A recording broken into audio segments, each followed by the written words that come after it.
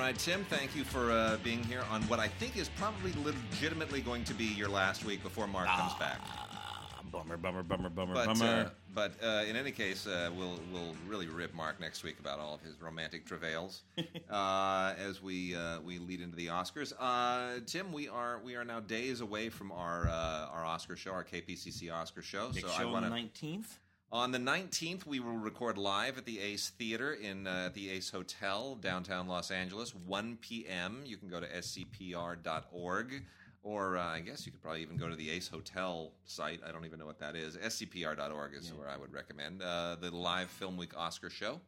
On the 19th, 1 p.m., Ace Theater, downtown L.A., and then that winds up being live at 11 a.m., or being the broadcast time. It's not live, but the actual broadcast show is 11 a.m. on the 24th, Friday, 2 days before the Academy Awards. Yes, that'll be really interesting. So, anyway, Mark will be back soon. We'll find out if he is, in fact, on his way to marital bliss or some kind of disastrous who knows what. It's gonna have to talk it's a global relationship. Those things are tough. You know what you and I haven't really talked about regarding the Academy Awards. Yeah, right. What are you thinking right now as I look at the? First of all, generally speaking, I'm really happy about the nominations this year across the board. Yeah, generally speaking, I could poke at any one thing here or there. I could fill in that 10th slot, sure, et cetera, et cetera. But I'm okay about this in terms relevant to me, and just sort of Hollywood cinematic good movies being nominated terms. I am very happy with most of the nominations this year. I'm less happy with some of the films. I think some of the films could have been better. Mm-hmm. Last week we talked about Loving. I wanted that to be better. I like Manchester by the Sea a lot. Feel it could have been a tad better. Mm-hmm. So, Moonlight, I like an awful lot. I have a few problems with the final third. I mean, these are all films that I really like, but I wanted to love. Mm-hmm. There are only a few films that I love. I'm disappointed Sing Street didn't get any nominations, but it wasn't really heavily lobbied for, Yeah. So, but on balance, I'm happy, and I'm particularly happy because La La Land is one of my favorite films of the past 26 years. Yeah. I mean, I truly love it. It and Moonlight are the strong favorites. They are, with Manchester probably kind of bringing up the rear. Those are really the only three. I think Manchester's out of the running, to be frank. For screenplay, too? You think Lonergan has a shot? Lonergan might only have a shot for screenplay. Because the playwright has... But that might be his only shot. Yeah. Certainly not best director. You think best actor is going to go Denzel? Is his he was to lose. He was the darling of the Golden Globe and of the Screen Actors Guild. Here's what I find really, really interesting. Denzel, people forget, it's not just about doing the work. It's about doing the awards season as well. And you have to be a good citizen. And people forget, the Academy Awards don't honor the best. They honor the most popular, right? To a certain extent, yeah. It is, I've said this many times, the Academy Awards are a snapshot of what the elite professionals of the business value at a particular given point in time. I don't think there's anybody in their right mind that really thinks that Rocky is a better movie than All the President's Men. Right? I don't think anybody really, really believes that John Wayne in True Grit is a legendary performance that is better than Jon Voight or Dustin Hoffman in Midnight Cowboy. Yeah. Nobody believes these things. Is Ordinary People better than Raging Bull or The Elephant Man? Yeah. No. Is Titanic a better movie than L.A. Confidential? No. We know this, but it gives us an eye into what people are motivated by at a given point in time. In 2001, Russell Crowe was so far ahead, the odds-on favorite to win back-to-back Best Actors, to be the third actor ever to do it after Spencer Tracy and Tom Hanks. He had won for Gladiator. He was going to win for Beautiful Mind because A Beautiful Mind was going to be Best Picture. And why would you not give Best Picture to and Best Actor? It was his until he threw a phone at a guy at a hotel. Yeah. He threw a phone at the freaking concierge at a hotel because he wasn't able to hold the connection to his wife or something. Come on, dude. Yeah. In that moment, Russell Crowe... people are scratching his name out on their ballot, and they're saying, you know what? Denzel's a really good citizen. Yeah. It's a great performance. It's a performance in a film. It's a non-racial performance. He's making our industry look good. He's making us look good. He's a good citizen. He's wonderful on the red carpet. He's a good father, a good husband. He's a role model. I like Denzel, and that's a great performance. King Kong ain't got nothing on me. Training Day. Yeah. And Denzel got the Oscar. This is similar. He's great in Fences, and we have to say, if he wins for Fences, it's going to be as a producer and a director as well, because that's his baby, the whole movie. But that whole Casey Affleck sexual assault thing. Yeah, see, that's a thing. That's a thing that's weighing across, not just on Casey, because obviously it weighs. But the culture on Casey, in general. But it speaks to it in general. Particularly, when we have everything vis-a-vis Nat Turner and Nate Parker and the Trump recording and everything that's sort of, I mean, it got into the air, that subject, and sexual assault suddenly got on everyone's mind. So it might be a matter of Hollywood wanting to reward things we can be proud of. Yeah, writ large as an industry. Now that's where I think Barry Jenkins and Moonlight comes swooping in, though. It's a possible upset. Look, I'll say it here. I think Barry Jenkins is going to win for director. I think he is. You think? I think he is. I've been watching Barry Jenkins. You and I watch all year. I've been watching that young man walk up on these stages and make these really, really eloquent, graceful speeches, standing there being all handsome and black and gay, and America looks at him. And this movie about a young gay urban man embraced not just by Hollywood, like something like Tangerine Rings or something last year, but no, the nation has embraced. In the Midwest, where my mother is, they are going to see this movie along with Hidden Figures and a few other things, because it transcends all of the things that it appears to be about. It's ultimately, when I taught film history, I emphasized every film has a text, a subtext, and a context. And the filmmaker controls the text and the subtext, but the culture controls the context.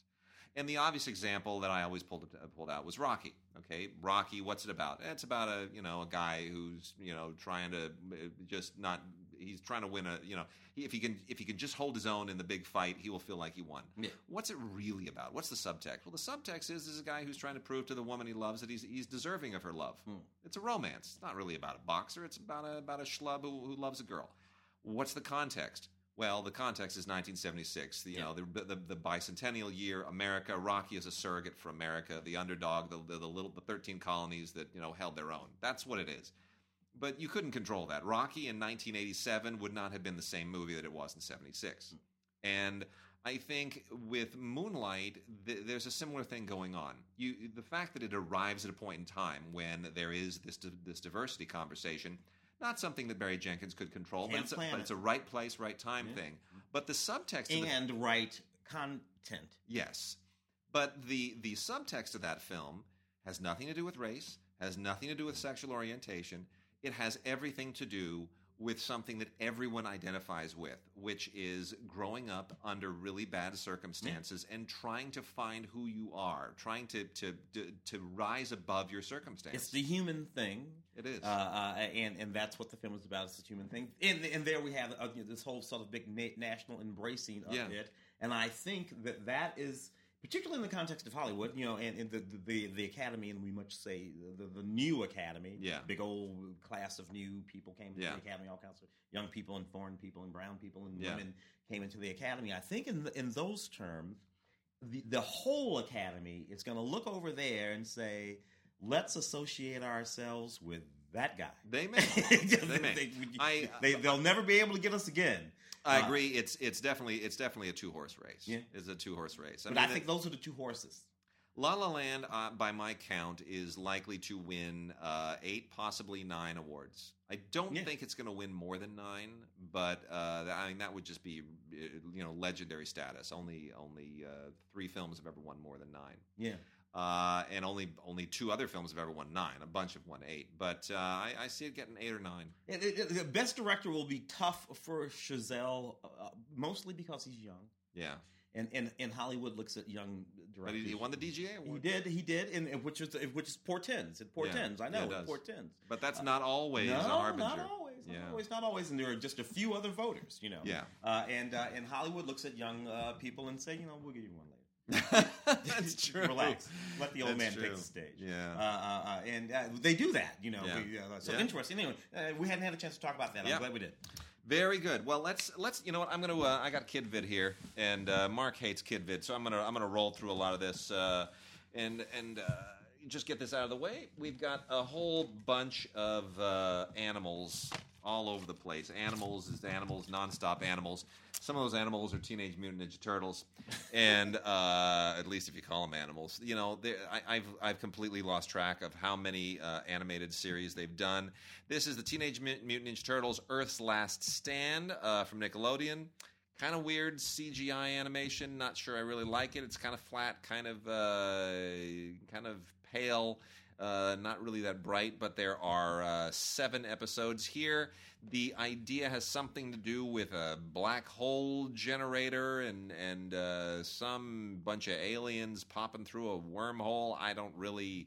I'm sure kids follow it a lot better than I do. Anyway, it's the freaking Turtles. Shimmer and Shine, the big-headed little Nickelodeon genies with the blue hair and the red hair and the big eyes that my daughter thinks are really cute. She doesn't really understand what a genie is, but that's okay. I know what a genie is, and I love genies. And Shimmer and Shine is a cute show. This is 8 episodes, and you know it's kind of like it's Bubble Guppies as genies. I mean, that's basically what it is. If you like the Bubble Guppies, there it is. Lego. Have you seen the Lego Batman? Did you see that? Yeah. Any good? Yeah, it's fine. Yeah. It's as good as the other one. Yeah. But whatever, dude. Will Arnett has been doing that. I You know just- what his name is. You know what's disappointing about it? Yeah. All right, so there are all these Lego movies on the Yeah. internet that anyone can find. Yeah. You know what they use in those movies? Legos. Actual Legos. They Yeah. make the movies using stop motion animation and Legos. Yeah. You know what they don't do in these movies? Huh. Use any goddamn Legos. Not a single one in the whole movie. All digital. And that, maybe it only bugs me, but Yeah. it bugs the hell out of me that there Yeah. are no Legos in the Lego movies. Well, we got Lego Star Wars: The Freemaker Adventures. Complete season 1 on Blu-ray. Comes with a little toy. You know, I have kind of the same reaction to this, and especially when I see a Lego Jabba the Hutt, which seems to defy all reason. But that said, I guess Jabba the Hutt isn't even shaped like a thing that you can make out of a Lego. I know Because he's it is what it is. gelatinous. He's It's a hut. Yeah. Anyway, it is what it is. So here, this is a little more interesting to me. Is Elena of Avalor, which is a Disney show, and they have basically created a television princess, and they have Princess Sophia as well. But the Disney Princess Industrial Complex, which my daughter is immersed in, and by the way, we call them warriors. Yeah, So good, my better. wife insists that we refer to them as warriors. Better. So, and we've given her a lot of warrior stuff. But what's interesting is how they've expanded it to television and tied the two in. Now, we go to Disneyland a lot. We got the passes, and my daughter loves going to Disneyland and going on a Little Mermaid ride and the whole thing. But when you go into the shops and you see all the princess stuff just blowing in your face, they're just shoving it at you left and right. There is a ton of Elena of Avalor going on right now. They're pushing her as hard as they have pushed any of their theatrical princesses, which I find to be really, really interesting. And Elena, of course, is where this is, as they have been trying to do for a number of years, have princesses that cross all kinds of cultural and ethnic boundaries. And, which started with Pocahontas, and then we had, with Aladdin.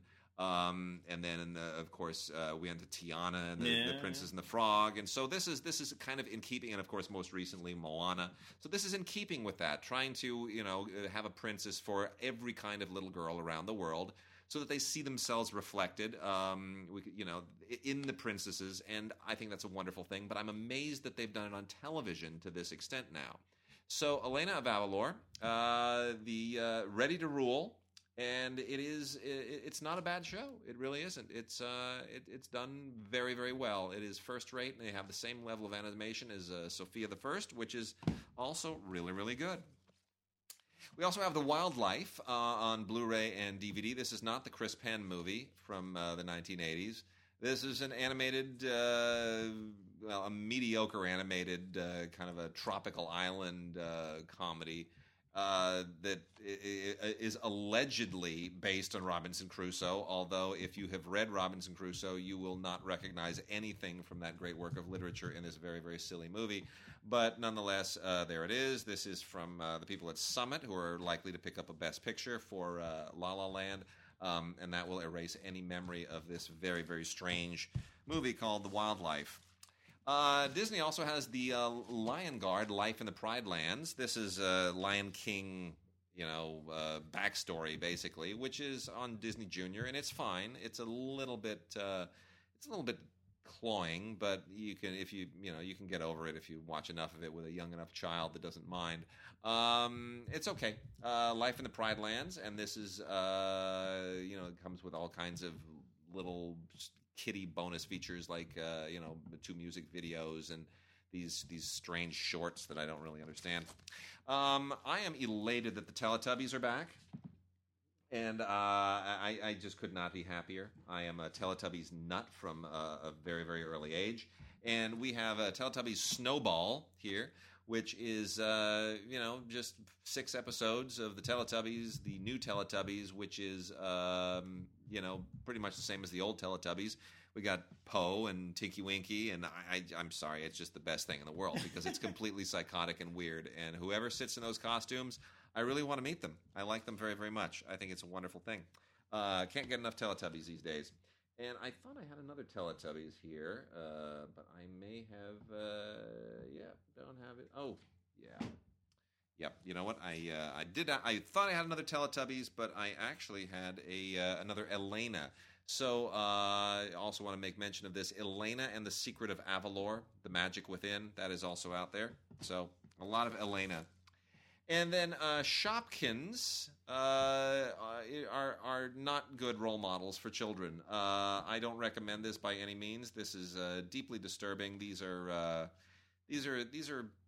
almost like what was that? John Benet Ramsey. Oh yeah, these are like animated John Benet Ramseys. I do not. The Shopkins is not something you should let little girl watch. Barbie is borderline. The Barbie and her sisters in a puppy chase is rather shameless toy promotion. It's not terribly great animation, but the Barbie things are very popular. So I'm going to say if you have already taught your daughters well and they are at an age where they know to kind of sneer at this and be cynical, it's maybe not that harmful. My Little Pony. What can I say? There are bronies out there. There are men who think that this stuff is great. This is the spin-off, the Equestria Girls, Legend of Everfree. This is a Blu-ray, DVD, and digital download set, and it's from Shout Kids. And you know what? It's the Equestria Girls. They're teenage girls and they ride ponies, and it is what it is. This is really interesting. This thing here. It's called Stickman. This is it literally is that. It is literally that. It is a stick man. It's like a weird living little piece of wood who's a little man. But it is really, really well done. This is like classic children's book storytelling, and it's fascinating. This is from there's a book that we used to read my daughter when she was little called Room on the Broom, which was made into an animated short, which is very, very sweet. Room on the Broom, about a witch on a broom and all these animals joined on the broom, and it's actually a very, very sweet story. Also written by the same people who did The Gruffalo, which is also really, really great. The Gruffalo. Yeah. The Gruffalo. The same animators that did the animated versions of those do the tale of Stickman, who has to survive the many, many seasons of the year's worth of seasons, all 4 seasons, and has to get back to his stick lady love and their stick children. And it's actually quite poignant and very sweet. And what makes it is that it has 3 of the best British actors on the planet doing voices. And you forget that you're listening to Hugh Bonneville from Downton Abbey and Jennifer Saunders from Ab Fab and Martin Freeman, who is, of course, The Hobbit. Forget about it. They're just great actors, and it is wonderful what they do as voice actors, and the animation just flows. It just flows with it. It's really, really great. Let me clean up a few more here. We got another Barbie video game hero. Terrible. Don't even bother. It's Barbie plus seriously, Barbie plus video games. It's like it's a recipe for hell. Your children will rebel against you in a heartbeat. Power Rangers Dino Charge, the complete season. That means that it only ran one season. Pretty standard Power Rangers stuff. Although I have to say, what I want to take in this, it's just a lot of fighting and costumes and bad makeup. But you get the whole season there. But what I'm interested in is the new Power Rangers movie. Have you seen the trailer for the new Power Rangers? I have indeed. I go back with the Power Rangers. It doesn't look Power Ranger-y. Yeah. It looks very adult. Yeah. It looks like they're aiming at people like me, and that's a little scary. They would have to. Dude, when I hit town in '90, Power Rangers, first layer of Power Rangers, first incarnation, I should say, of Power Rangers was happening hard over there at Saban. Yeah, it was insane. I remember interviewing the Pink Power Ranger for some goofy thing. Amy Jo was her name. Amy Jo something. A friend of mine, her brother was one of the original Power Rangers. Too. Yeah, one of the originals. Actually, I did have the other. Here was the other Teletubbies. I was disorganized today. Big Hugs, which includes the Big Hugs song. If you don't know the Big Hugs song, you are so missing out. I walk up to perfect strangers on the street and I sing them the Big Hugs song and then I hug them. And for some reason, they punch me. I don't understand it. Don't know the song. Just don't get it. Anyway, Teletubbies Big Hugs, a lot of fun. This has 6 episodes on it, including Babies, which is one of my all-time favorite Teletubbies episodes. You've got to see it. It is absolutely fantastic. Glad I didn't forget that. Super Y is great for teaching kids how to read. I swear by it. This is a PBS Kids series. This is Puppy Power. Don't worry about it. It's got 4 episodes. They're just, the bottom line is you get this to help your kids learn words and letters and how to read. It's terrific. Really, really well done. Little kids become superheroes. It's fantastic. Guardians of Oz is fairly shameless attempt at just jumping on the Wizard of Oz bandwagon, throwing in artwork that's a little bit Tim Burton-y, but not quite. And or kind of between Tim Burton and Robots. Remember that animated film, Robots? Yeah. It's kind of between that. Really not. I can't really recommend this. It's it's mediocre. It's fine. It's passable. But it's if you're an Oz fan, if you love the Wizard of Oz and all of that L. Frank Baum stuff, it's not gonna encourage you. Surf's Up 2, sequel to Surf's Up. This is Wave Mania.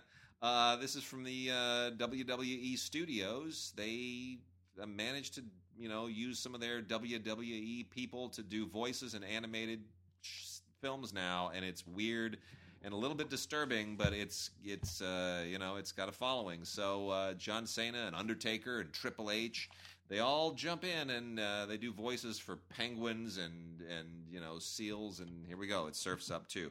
Very strange that actually became a thing, but there it is. Word World from PBS Kids, also really, really good for teaching kids how to read. This is Building Readers Let's Make Music, also highly recommended. Another Power Rangers, Dino Supercharge Roar. This is Volume 1, 10 episodes. You know what? This actually looks more like it uses Legos than the Lego movies, gotta be honest. And then the last few are all things that I'm not overly thrilled with. Singing with the Stars 2. This is a Sesame Street thing where, all the guests, all the name guests who can actually sing join Sesame Street characters to do some kind of television singing. Look, I love Gwen Stefani. I love Janelle Monáe. I love Macklemore. Aloe Block. Is it Aloe Black? Aloe Black? Who is that? I don't know who that is. That's the one I don't know. But anyway, Macklemore, Janelle Monáe, and Gwen Stefani, they are terrific. If you like them, then you can tolerate that they're singing along with Elmo. Playtime with Caillou. It's another Caillou. He's bald. I don't like him. It's Canadian. I have problems. PJ Masks. Let's Go PJ Masks. Another one of these kids that become superhero things that doesn't really have a point to it. You're not learning to read. They're not really teaching you life lessons. It's just quickie CGI animation for the sake of quickie CGI animation. Don't really cop to that. Miraculous, Tales of Ladybug and Cat Noir, Be Miraculous. I'm a little bit more down with this. I'm kind of enjoying it. My daughter doesn't. I enjoy it more because it's kind of like an animated version of Electra Woman and Dyna Girl, which is one of the guilty pleasures of my childhood. So I can hang with this. And then lastly, Star Paws, Cats and Dogs on a Galactic Adventure. I am so sick of all that cats and dogs stuff. This is essentially a lowbrow version of the remember the cats and dogs, they tried to launch that franchise where cats and dogs are warring. They have their secret little tech war between each other. Yeah. That nonsense. That's more of this. That's kind of what this is doing. It on a very low budget with mediocre special effects. It's passable only if you like cats and dogs enough to tolerate their cuteness in a bad movie. All right. Tim, we got Brit TV. We got a lot of Brit TV. We got a crap load of Brit TV here, sir. Some of it pretty good, actually, including The Secret Agent, British television series drama that I rather enjoy, BBC series adaptation of Joseph Conrad's timeless novel. This was actually just pretty damn good. 3 episodes, 178 minutes. Here it's basically it's based on the story, H.G. Wells and all that kind of stuff. Yeah. It's pretty neat, and starring in it Toby Jones, Vicky McClure, and Stephen Graham and Ian Hart. This is good. There are a number of there's a resurgence of this sort of time travel here. We have Timeless on television right now. There's going to be a reincarnation of this story on an ABC series in March that's going to be coming. Oh, wow. Too. Yeah. So that's sort of like back again for whatever reason. I have Victoria. I'm particularly nuts about Victoria. I like this show. It's a very, very good show. Very dramatic. Done well. Looks fantastic. Stars Jenna Coleman, who's a Doctor Who girl, which is why I'm particularly nuts about her. Tells the story based on Daisy Goodwin's novel of the young Queen Victoria. Yeah. Right when she was coming into power. I think I heard that today or tomorrow is Queen Elizabeth, the current Queen's, 65th anniversary on the throne, and she is now officially the longest reigning queen on Queen of England after this chick. Wow. Who's only like 60 years or something like that. But wow. So that's sort of fantastic. That's extraordinary. We also have Brief Encounters.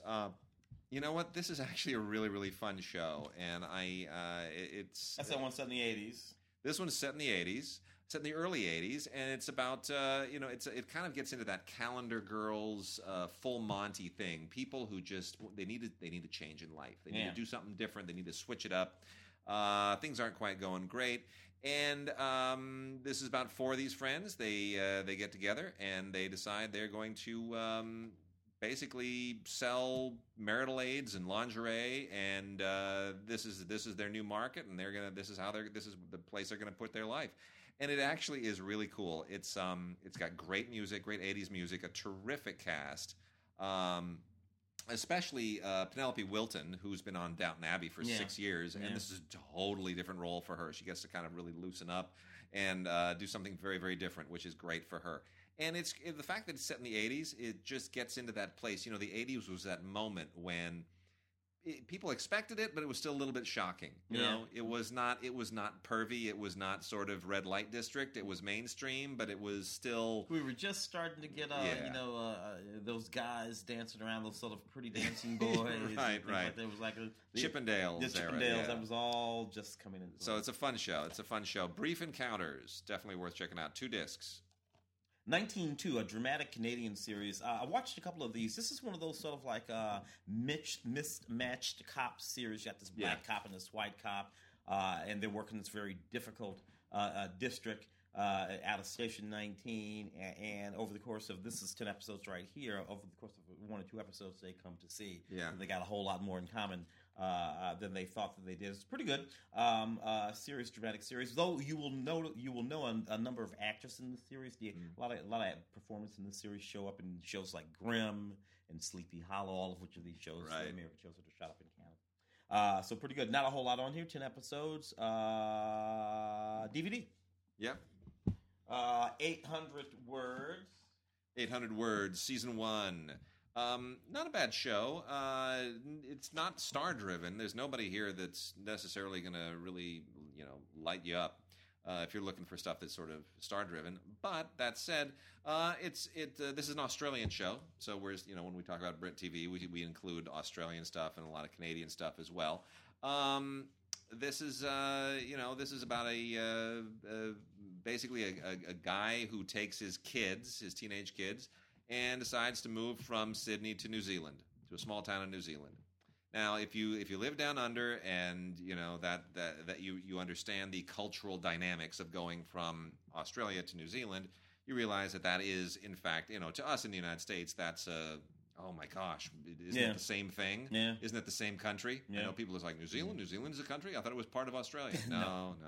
Don't say that to Russell Crowe, because Russell Crowe is from New Zealand, but he lives in Australia. Different indigenous peoples. Completely. So totally different dynamics, different political systems, the whole thing. But if you compare this to American shows where people just kind of up and move and go from one place to another, and whether it's from the city to the small town or small town to the city, whatever, there's a lot of those.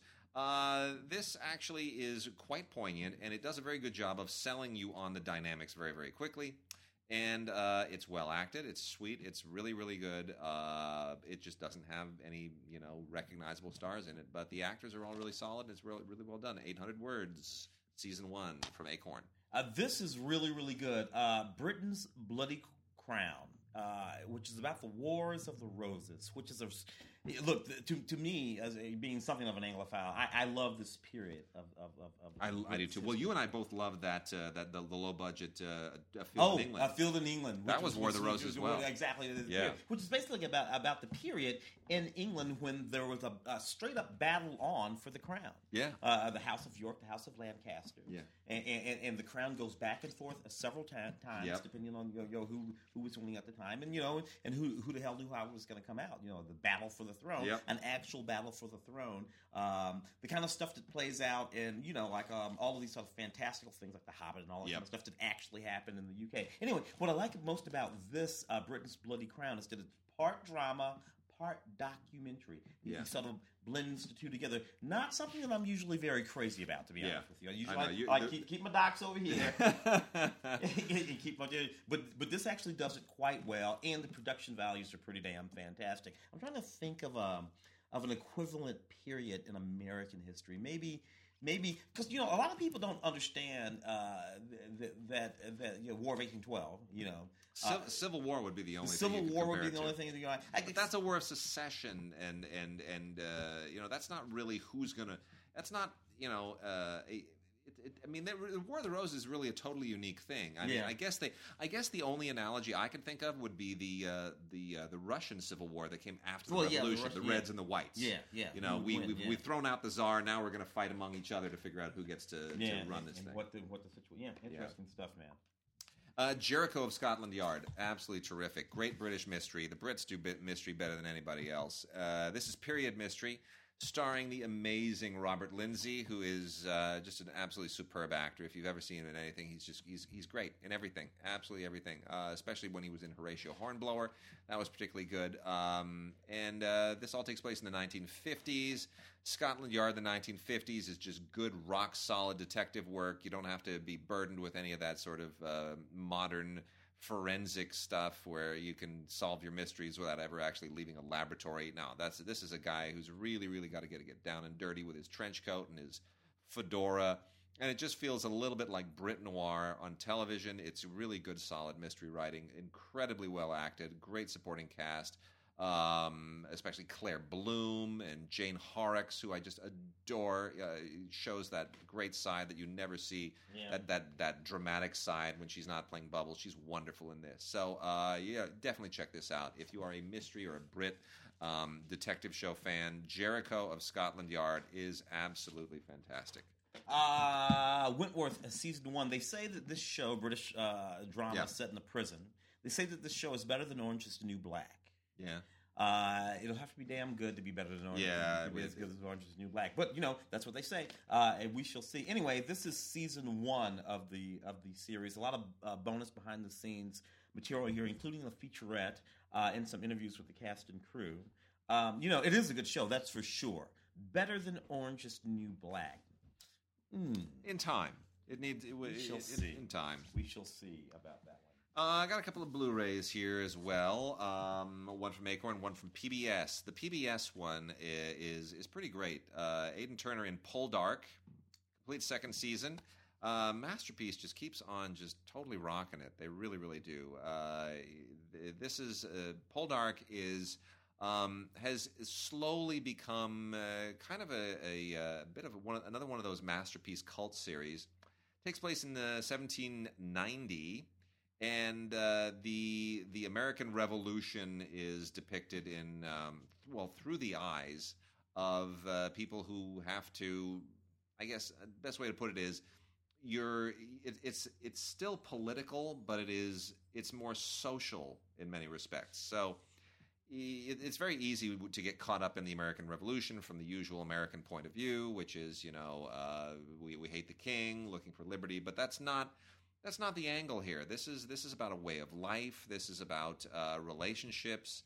And Aidan Turner, who was briefly in The Hobbit, not a huge role in The Hobbit, but he is absolutely terrific in this. And this is the complete second season. Picks up right at the end of the first season when he was arrested, and it goes in some really, really fascinating directions.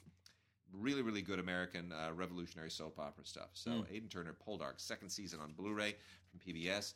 And then Stephen Polyakov's Cold War drama, Close to the Enemy from Acorn, 3 discs on Blu-ray. Outstanding cast, outstanding production value, really, really interesting. Picks up right at the end of World War II. And the way in which, nobody had a chance to even breathe when we thought we defeated the Nazis, and now, boom, the Cold War begins. Yeah. Just sprinting right out of World War II. A whole new global collision, a global clash, and everybody has to shift gears now and kind of focus on the fact that your former ally is now your rival. And it is really, really just flawlessly done. August Diehl from Inglourious Bastards plays this German scientist who is going to become kind of a it's not yet the space race, but he is certainly helping develop jet engines to get you to the next phase of the international arms race. A lot of really interesting stuff here. There's a behind-the-scenes featurette and a lot of cast interviews and just a really, really incredible cast. Jim Sturgis, Alfred Molina, Angela Bassett, Freddie Highmore. They really, really just kill it. This is a fascinating story. Interesting stuff there. Yep. Doctor Who, The Power of the Daleks. This is an interesting story here. So 1974, Patrick Troughton was playing the Doctor, right? Yep. This was a 6-part series that they did. They lost the video of the series back in 1974. Ooh. Always had the audio, right? Mm-hmm. For 50 years, they tried to figure out what the hell to do. What they decided to do was to animate to the original audio, this 6-part series for this episode of Doctor Who. That's fascinating. And they animated it back in black and white at the time, and now they've done it in color. Anyway, so you have the original dialogue, the original recordings, all of the original recordings from the 1974 episode. I didn't start watching Doctor Who until the 80s. I was a Tom Baker man. Yeah. And I had to go back too. and reconnect myself and all that. But anyway, newly animated in black and white and color. All kinds of bonus features on this as well. All kinds of animated test footage and stuff like that. The planet Vulcan plays a role in this particular episode. Oh, that's great. Of Doctor Who, which I've always found slightly sort of interesting. Dirk Gently's Holistic Detective Agency, which is a very interesting British series from Max Landis that co-stars Elijah Wood with Samuel Barnett. This is a sort of wacky series that involves a wee bit of time travel and a detective and this sort of goofy guy that he. Elijah Wood makes some really interesting choices. Oh, he did that thing with the guy who was the giant dog in his imagination or something like that. He made so much money off the Lord of the Rings. He can afford now to just do some weird, interesting things. Yeah, and he's doing it. Lord of the Rings. He was the original Spider-Man. Did he do 2 of those? Did he do 2 Spider-Mans? No, that's Toby. Toby. I always Elijah Wood. They hang out together. Yeah, they do. They hang out together. They're friends. Capital. Toby Jones, Rachel Starling, Gemma Jones, and Leslie Sharp in this series. Another very interesting series, a la Mr. Robot a bit, right? So this is set in the community. People receive these postcards, and these postcards say to them, We want what you have. Yeah. And there's this whole sort of thing that's going on, and people are trying to figure out what it's all about. Is it some sort of a marketing campaign? Is it this? Is that? What the hell is going on? And it starts to twist into everyone's heads, and it gets very dark and very intense, and it shows how little it takes to rip a community, to rip a society apart. You know, a little bit of Lord of the Flies there. Some bonus material on this, the making of Capital. So interesting. Very, very good series there. And let's see, we got one more Brit TV, The Syndicate, All or Nothing. For some reason it didn't quite resonate with me. I'm not sure why. I feel like it should. It should be one of those classic mystery things to me, but it didn't quite hit the spot. It just kind of misses it. Maybe the writing is not quite there. Anyway, the idea. This is Kay Malore, who is a really, really great writer, is the one who's behind this, and maybe I need to take a look at it again. Anyway, it's like Downton Abbey with mysteries, basically, is the idea here, and you have a manor where things that they've had financial trouble and they've had to let everybody go. And now there is intrigue in the manor, and I don't know. Maybe it feels like a little bit too pat of a setup, right? Mm-hmm. It's like, okay, let's see if we can, like the big quote they have from the Daily Telegraph here is "Shades of Downton" and Agatha Christie. Well, I could just hear somebody pitching it. It's Agatha Christie in Downton Abbey. The pitch is more interesting than the execution. So anyway, The Syndicate, All or Nothing. It might be your kind of thing. It might not. So give it a look. Tim, let's talk about some classic films. Yes, indeed. Right off the bat, Pinocchio, Disney's Pinocchio, first time on Blu-ray, and it's none too soon. This is pretty fantastic. This is this may be the first animated film that I saw after my parents had scarred me with Patton and Tora Tora Tora. But I remember very well seeing Pinocchio with my father and thinking, yeah, that's cute, but where are the tanks? Yeah. Anyway, this comes with the Disney Movies Anywhere code, which I have to say is the greatest thing in my life. Could I tell you that? Yes, it's the greatest thing in my life.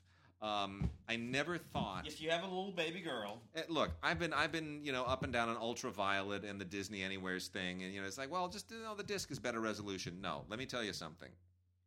Here's why this is part of my life now, because it's too much work to just take that disc everywhere in the house. We've got 3 TVs in the house, and wherever she wants to watch it, that's where she's going to watch it. And to put one disc in, and then they put Snow White in, and then pull Snow White out, and then put Little Mermaid in, and then pull that out. No, now I turn on the Oppo. The Oppo has the Disney Anywhere's app on it. It's all part of my library there, and I bring it up, and I play it right off the internet for her, and I don't have to deal with discs or anything. It's amazing. It goes to the next one. It goes to the next one. And better yet, we went skiing recently. I've never been skiing in my life. Okay, this is my first time on skis. Wasn't pretty. By the way, see that scab there? That scab on my thumb? Yeah, there was a lot of blood on the snow because of that, and I still have a bone contusion on my leg. Wasn't pretty. But we went to the snow. Went to Mammoth. And we're hoping to get my daughter on skis. No. She just wants to watch movies. She doesn't want to get in the snow. She wants to watch movies. Oh, well, you know what? My wife downloaded all the Disney Anywhere movies onto the iPad. Boom. There it is. We have them with us. Didn't even need to bring the discs. Yeah. iPad. Set the iPad up. Here, watch. We're going to go throw snowballs. Yeah. Amazing. So that said, Pinocchio, God bless them. Some of the stuff's in the vault, like Cinderella's in the vault. You can't do a Disney Anywhere thing with Cinderella, but you absolutely can with Pinocchio. I mean, what am I going to tell you about Pinocchio? It's great. Lots of extras, lots of Blu-ray fun stuff. Looking at looking back on the song, the making of the film, the animation. I mean, it's absolutely fantastic. This is a great movie, a great classic, and it's no wonder that Disney decided to use "When You Wish Upon a Star" as its theme song forever, because it's just great. And there's a brand new version of the Oswald short "Poor Papa" on here. So you got to own this. If you have kids, if you have family, if you love movies, Pinocchio. on Blu-ray, DVD, and with digital HD. It's great, from the signature Walt Disney collection. We'll go from Pinocchio to Poltergeist. Yeah. Poltergeist 2 and 3 are the two films that we have here on DVD. Poltergeist, first one, 1982. Tobe Hooper's film. People forget that the primary screenplay for that film was written by Steven Spielberg. It's right. It was going to be a Spielberg film originally. It was going to be a Spielberg film. That was the primary too. It was a big giant Same hit. year as E.T. Same year as E.T. Yep. Very powerful film. That original Poltergeist. Really, really neat sort of special effects there. Poltergeist 2. A couple of years later, directed by Brian Gibson. We've still got Craig T. Nelson and Joe Beth Williams in Poltergeist 2, and the wonderful little Zelda Rubinstein who played the little sort of medium who came out to take care of some business there. Both of these DVDs have all kinds of stuff on them. The third film, a couple of years later, 1988, was directed by Gary Sherman.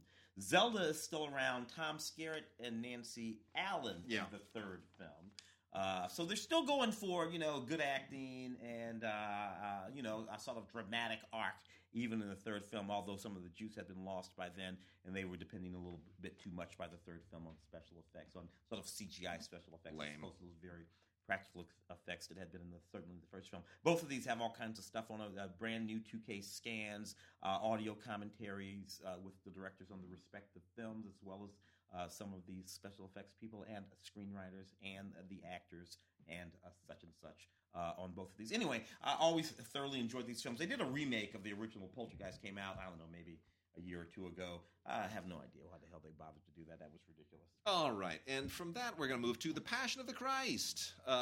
This has been out before. The definitive edition from a few years ago is still the one you want to have. There's only reason to get this. Look, this is a bargain-priced Blu-ray of Mel Gibson's The Passion of the Christ, which is being released for a very simple reason. Yeah. Mel is no longer in the doghouse. Persona non grata. Hacksaw Ridge got him back on the map, so people figured, people over at Fox, who have the rights to release Passion of the Christ, thought, well, why not? Let's just see if we can get a little more juice Hollywood on Passion. Can't stay mad. Hollywood they can't stay mad.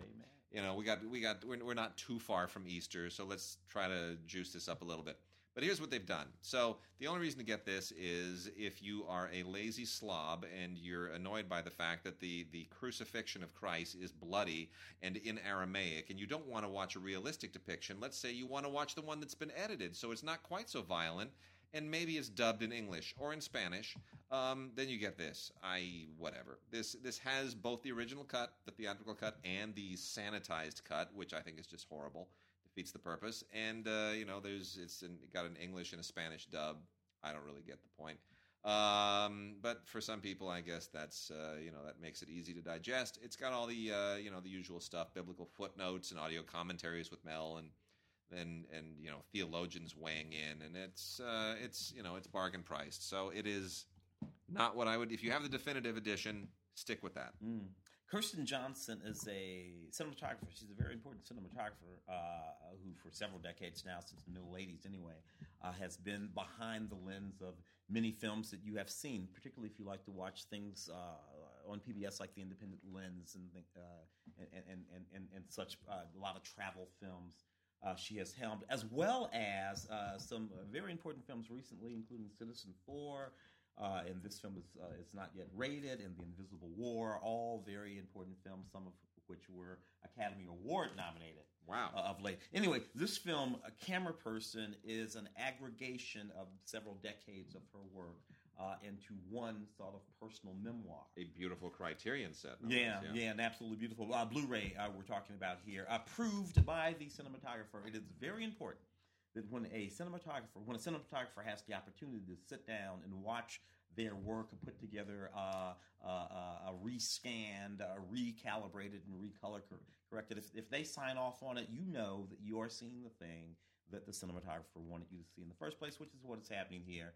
Anyway, an absolutely exquisite film in and of itself, all the more striking because we understand that the cinematographer has signed off on that. So that's Camera Person.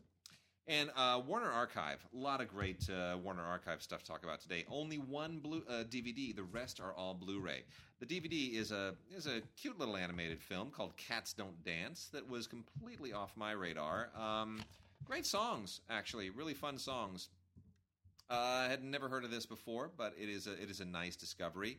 It's kind of like a how would I put it? It's a little bit it's a little bit like a Warner Brothers version of the Aristocats. Does that make sense? Yeah, it's kind of in there. Anyway, Randy Newman wrote the songs, and great voice casting in here. Scott Bakula, Jasmine Guy. It's actually quite a fun film. Very, very cute. Good animation. Very kind of a classic tinge to it, even though it's a more recent Warner Brothers animated film. Rated G, 75 minutes long. Really a lot of fun. But here's the good stuff. Yeah, now here's the good stuff. The Warner Archive Blu-rays. Can you try to do the Black Dragon? I was just gonna. I'll hit this stack. You dive into that first, okay? And then I'll leave you to jump all over that. Battleground with Van Johnson, John Hodiak, and Ricardo Montalban is a World War II film about the Battle of Bastogne. It is better than most of the usual World War II era films made around the World War II era, which are very often propaganda films. This is a really good cast. It has perhaps the funniest tagline of any war film from that era that I have ever seen. It is absolutely hilarious. This is the tagline: "The guts, gags, and glory of a lot of wonderful guys." That's hysterical. The guts, gags, and glory of a lot of wonderful guys. Yeah. That's like Citizen Kane. It's terrific. Yeah, it started out good. It's terrific. That was the tagline. We also have It's Always Fair Weather, which is just an absolutely beautiful musical, absolute classic. Gene Kelly, Sid Charisse, Michael Kidd. It's just it just doesn't get any better than that. It really is wonderful. One of the all-time great CinemaScope Arthur Freed produced musicals for MGM, now in the Warner Library, and God bless him, it's really, really great. Gene Kelly is rarely been better. Singing in the Rain and a few others, but it's just absolutely beautiful. As long as we're on the subject, we also have Bells Are Ringing with Judy Holliday and Dean Martin. Another CinemaScope musical gem, an absolute joy, directed by the king of musicals, Vincent Minnelli himself. And, it just doesn't get any better. Comden and Green, Jules Stein did the music. Come on. This is legendary all the way through. And as before, produced by Arthur Freed. This is as good as it gets. If you've never seen Bells Are Ringing, you are missing one of the great just merging of talents of all time. Everybody who's involved in this is at peak peak skill. And it's just absolutely great. It's just a whole lot of fun. Dean Martin at his very, very best. Moving to more recent stuff, and then I'll leave these. Yeah, I'll cover I'll jump back at these other two. Time After Time, one of the great genre films of my growing up. Nicholas Meyer, who I'm not always that fond of, but did a great job with this really cool kind of fiction and fact genre-bending thing with a time travel search for Jack the Ripper that involves H.G. Wells.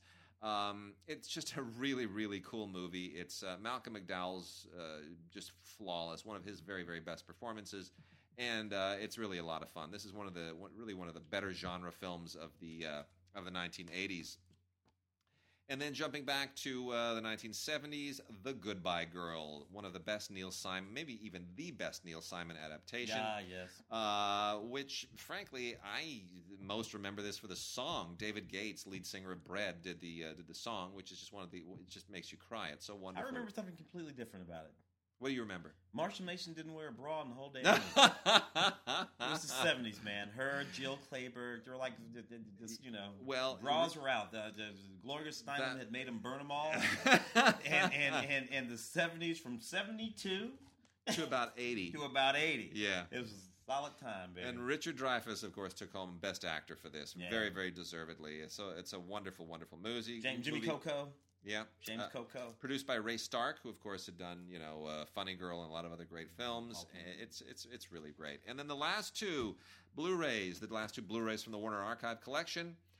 Spencer Tracy and Robert Ryan in the sensational Bad Day at Black Rock. I know a bunch of our listeners have already gone out and purchased this. You got to get this. It is just an absolutely riveting movie. It's yes, it's a noir. But it's more than that. You know, Spencer Tracy is this World War II vet who comes to the town of Black Rock and runs into all kinds of badness as you would expect in a John Sturges directed movie. It's just great. Ernest Borgnine and Lee Marvin. Everybody in this movie has a face that looks like it was just blown out of granite. It's absolutely terrific. Really, really great. John Sturges, one of the all-time great tough guy directors. You got to get it. Blu-ray is fantastic. And then lastly, Audrey Hepburn in Wait Until Dark, which is still a great chiller, directed by Terrence Young, who comes out of James Bond films. Yeah. And come on. You got Alan Arkin. She's blind. It's so and vulnerable. Alan Arkin's after her. She's just so vulnerable in that movie. Yeah. And that's the reason why it works. If you look at that movie today, that movie takes place on the starkest set. 95% of it. Absolutely. It's just the starkest set. It's like the set of any sitcom. And Alan Arkin is terrifying. Absolutely fantastic. Who casts Alan Arkin as a stalker? I mean, this is a blind. I mean, yes, it's a woman in jeopardy movie, and a lot of these. And I exchanged some emails with some of our listeners about this too. That why were so many women in jeopardy movies? Why did they all come out at this time? Was it a response to feminism? And I think to some degree it was. I think there's a fear, there's certainly a cultural fear that our women could be able to handle being more liberated and so forth and so on. So yes, it's sort of an exploitation-minded response to feminism, but still, it's a great film. It's tense, it's suspenseful. Audrey Hepburn is great, so vulnerable. Holds like you said. Holds up. And Alan Arkin is just terrifying. Ron Van Cliff, right? Yeah. Black Dragon's Revenge. Now it is said the film is about these sort of rival gangs fighting to get back this manual about this finger fighting manual. Yeah. Said to have been written by Bruce Lee. Yeah. It is said that Bruce Lee himself actually named Ron Van Cliff the Black Dragon, gave him that name.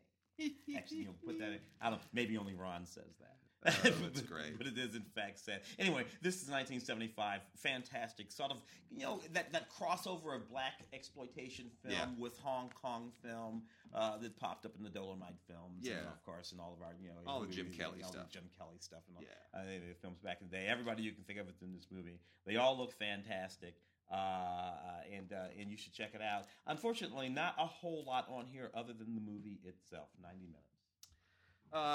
We got a couple from the Vestron collection.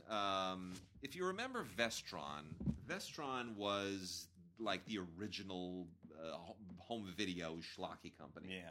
And Lionsgate has the Vestron library now, and they are releasing things as part of the Vestron Video Collector Series, because these are all films now that, I hate to say it, these are now classics, believe it or not. Yeah.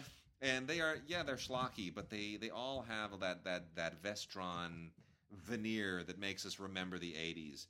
In particular, Ken Russell's The Lair of the White Worm. Yeah. Now, just a word about Ken Russell. Ken Russell, of course. You're going to tell this. I'm going to tell all the stories. Ken Russell, of course, the eccentric British director who had previously done, Listomania and a lot of interesting films in the 60s and into the 70s, who then went straight up crazy after he made Altered States. Now, Altered States is a really good film. Yeah. After Altered States, he lost his mind, and he went and made Gothic, which is still one of the worst films I've ever seen in my life. I still quote that film every day in some really derogatory way. Timothy Spall is good in it, but everybody else is ridiculous. Gabriel Byrne, and it's insane. It's an insane movie.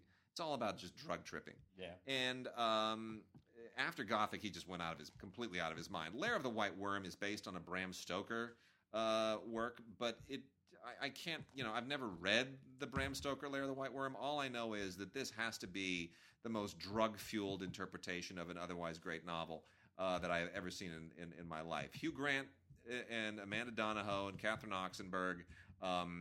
I hope they didn't destroy their careers. It didn't destroy their everybody careers. Went to work. Everybody went on to work. Yeah. Ken Russell does a commentary on here that you have to hear to actually appreciate. We almost interviewed Ken Russell for Stupid for Movies. We were supposed to. Corey, our wonderful Corey, who does our intros, Corey got there with the crew first, and Ken Russell wouldn't let them up. Wouldn't let them up into the hotel room. I got there later, and I was like, what? He's like, he keeps hanging up on us. What? It's like, yeah, Ken Russell just kept hanging up on him.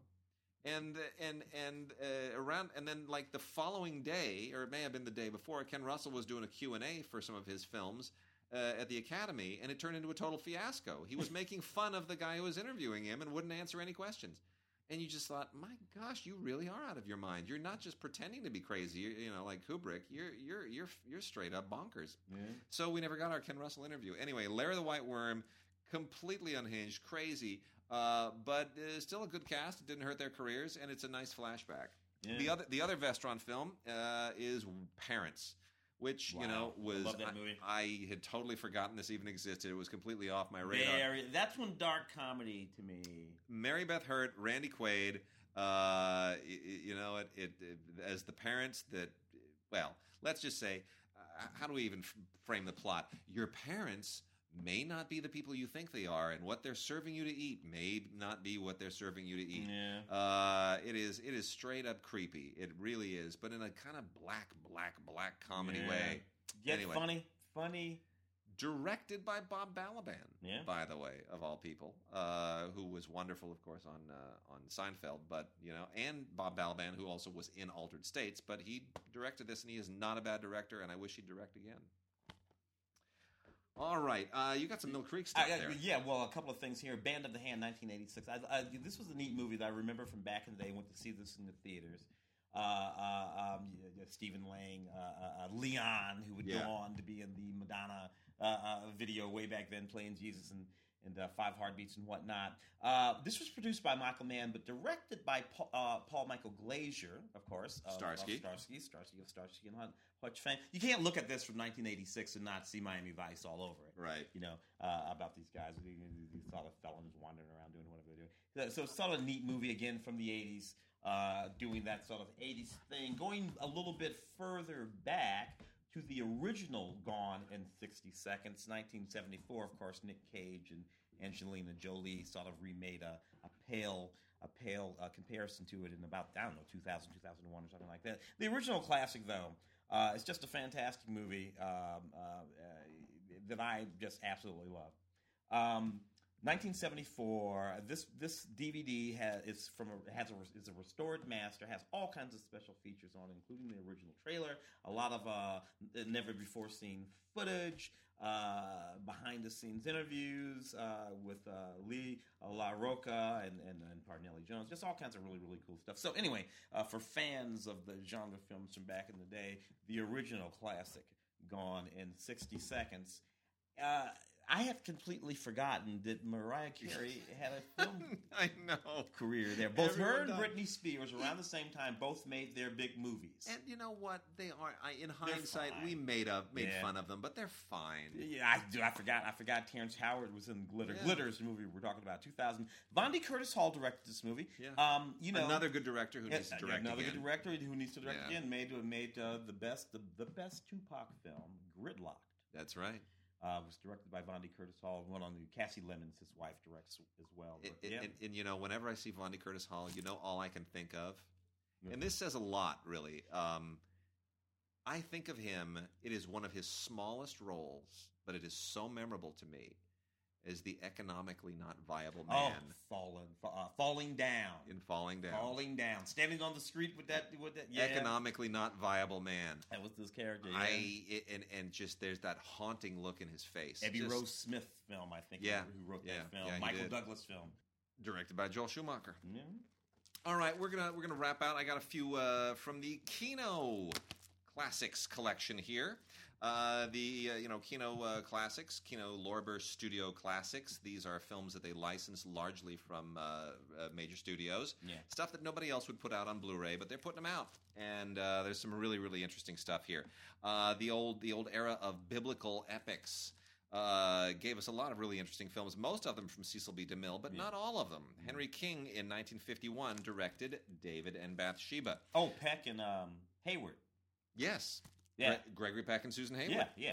And, not a bad film, actually. Not better in many respects and more faithful to the source material than what DeMille was doing, because DeMille was sexing it up, you know. He was trying to find a way to have it both ways, which is here's some titillating TNA, and by the way, Naughty Naughty. Yeah. And this is exactly what pissed God off in the first place. Yeah, and that, Daryl Zanuck produced this, a solid director, written by Philip Dunn, directed by Henry King, great supporting cast, Raymond Massey. This is a really, really solid telling of the story. Yeah, it dates a little bit, but still, it's literate and it's solid, and Gregory Peck is terrific, absolutely terrific. Prince of Foxes, what a cast. Tyrone Power and Orson Welles. Yeah. A couple of real powerhouses there, and a great audio commentary on this with Troy Howarth. This is Prince of Foxes. That's Henry on King Blu-ray. again. Yep, Henry King again. A very different Henry King, though. This was made in 1949, a couple of years earlier. It's black and white, and it is a much more toned down. It's more of a chamber. It's almost more Shakespeare. It's about the Borgias. It's a more Shakespearean kind of thing. Yeah, it looks at the intrigue in the court of the Borgias, which, of course, as we all know, the Borgias were the inspiration for the Corleones and the Godfather. Coppola's basically talked about that he, that was just as what he did with Conrad in Apocalypse Now, taking Conrad into Vietnam. The Godfathers was taking the Borgias into the world of the mafia. So it's, the Borgias are a fascinating historical family. And there were popes in the Borgias, and it just a family that dominated, like many families did at the time. But this is a really, really interesting Shakespearean approach to it. Very literate, very cool, great cast. Tyrone Power and Orson Welles anchor it, but other really great performances coming up behind them. A great supporting cast, really solid. Again, great work from Henry King. One of my favorite forgotten movies with amazing cinematography by Gene Kelly is What a Way to Go. And what a cast. Shirley MacLaine, Dick Van Dyke, Bob Cummings, Dean Martin, Paul Newman, Robert Mitchum, and, of course, Gene Kelly. Yes, crazy. Today, if you had a cast of that caliber, you wouldn't be able to afford the movie. It's fantastic. Of course, that's like amazing amount of star power in one film. We LAFCA, Los Angeles Film Critics, we gave Shirley MacLaine the Career Achievement Award this year. So she was there. She was fantastically funny. Yeah, that's fantastic. Yeah, Betty, and written Gwen Davis story and Betty Comden screenplay. Yeah, I mean, it's fantastic. You can't go better than that. No, Comden and Green again. It's another classic musical. Wonderful, amazing cast. Got 2 Academy Award nominations. And one of them was for Edith Head's amazing costumes, and they are just glorious costumes. Dick Van Dyke is in that movie. I forgot Dick Van Dyke was in that. It's fantastic. Yeah. And then the last 2, Scavenger Hunt by Michael Schultz. What a great one. This isn't even a bigger cast. I mean, here's the cast. Let's just put this together. Richard Benjamin, Roddy McDowall, Robert Morley, Ruth Gordon, Scatman Crothers, James Coco, Cloris Leachman, Tony Randall, Vincent Price, Richard Mulligan, and Arnold Schwarzenegger even shows up in this thing. And if I can, because James Coco, Jimmy Coco, come on, and that's directed by Michael Schultz. We don't talk about Michael Schultz, who's still around, been around 1,000 years. Still not. He needs to direct again. Michael Schultz is a African American director. All right, a lot of people who just don't happen to know him or pay attention or they hear that goes back on your Cooley High. It's going. It's Michael Schultz. He has been this stalwart figure for 40, maybe even 50. This is 19. Maybe even 50 years now. This was the film when he transitioned out. Well, we could say Car Wash was, but in many respects, this is the film when he transitioned away from blaxploitation films into something more mainstream. It's just he's been there for years. I mean, Denzel Washington's first major film, Carbon Copy. That's right, directed by Michael. That's right. And Michael works now. If you've watched Once Upon a Time or Grimm Michael directs all that kind of stuff. So it's just and just the fact that he and Ivan Dixon, the 2 guys, I put my hat on. Yeah. I forget 35, 40. I gotta admit it now. It's 40 years ago. Wow. More than 40 years ago. Those were 2 guys I put my hat on. So I thought about the black filmmakers. Because before them, the black filmmakers would be thinking about the guys out of the race films, the Oscar Michaud films, right? Kind of guys. And then of course you had Mario's band. Yeah. Melvin. Sweetback. Yeah. But sort of workaday directors. Schultz, for sure. Well, Scavenger Hunt is basically it's a mad world. Yeah. Is what it is, but it's a different take on it, and it's terribly funny and really smart, and it's great, and it's funny seeing Schwarzenegger in this thing in particular because it's very very early in his career. Yeah, fantastic. And then lastly, James Coburn in the Internecine Project. Yeah. Coburn did a lot of kind of quasi spy stuff, being a tough guy, and this is one of them. It's not terribly great. It's early 70s. It dates a little bit, but it's still a fun film. And Jonathan Lynn wrote it before he went on to do things like Heart Like a Wheel and other things like that. So it has a place in film history, and it's worth checking out. So if you're a James Coburn fan, definitely check it out. One of his many secret agent, low-level James Bond knockoffs, the Internecine Project. We'll see you next week. Ding, ding.